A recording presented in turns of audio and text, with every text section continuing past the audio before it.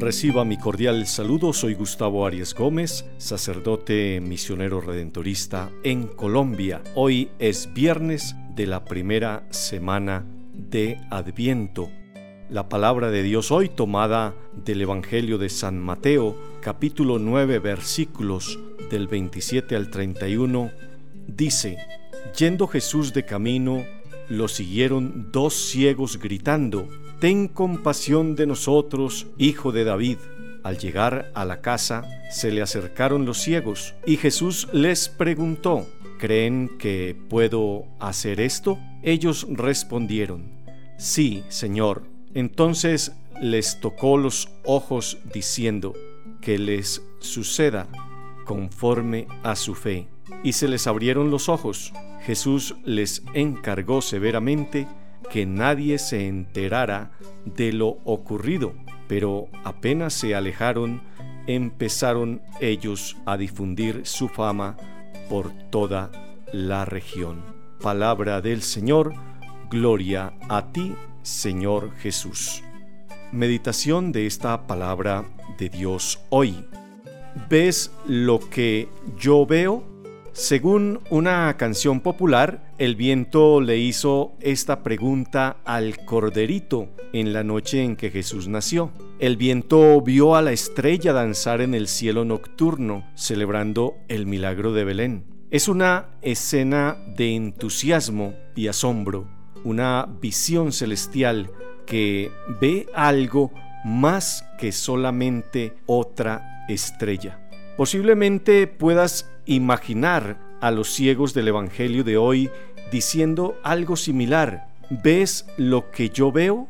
Desde luego ellos sabían que todos los que estaban a su alrededor eran capaces de ver la belleza de la creación. Pero imagina a estos dos hombres hablando sobre una visión celestial, preguntándose: ¿ves al Mesías? Aquel que proclama la misericordia de Dios y que ofrece santidad a donde quiera que vayas. ¿Puedes ver con los ojos de tu corazón? Fácilmente ves con una visión terrenal a tu familia, vecinos y compañeros de trabajo, incluso tus obligaciones y dificultades. Pero en Navidad Dios te ayuda a ver las cosas que tus ojos terrenales nunca pueden percibir. Te muestra un bebé que es Dios, una mujer embarazada que es una virgen sin pecado original, y una estrella que es una señal de salvación.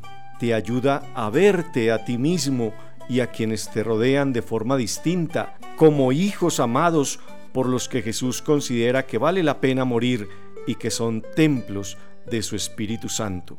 ¿Cómo podemos agudizar nuestra visión espiritual? Imitando a estos dos hombres ciegos. Cuando escucharon hablar sobre Jesús, creyeron que Él los podía sanar. Siguieron a Jesús gritando hasta que Él se detuvo y se volvió a ellos. Entonces, cuando les preguntó si creían que Él podía sanarlos, ellos, con confianza, respondieron que sí. Y con eso, sus ojos se abrieron. Podemos seguir a Jesús con la misma clase de fe y perseverar en pedirle que abra nuestros ojos. Solo necesitamos dedicar tiempo a la oración diaria y a la lectura de la palabra. Podemos ser vigilantes arrepintiéndonos de todos los pecados que nos nublan la conciencia, y podemos esforzarnos por tratar a las personas que nos rodean con el amor y el respeto que ellos merecen.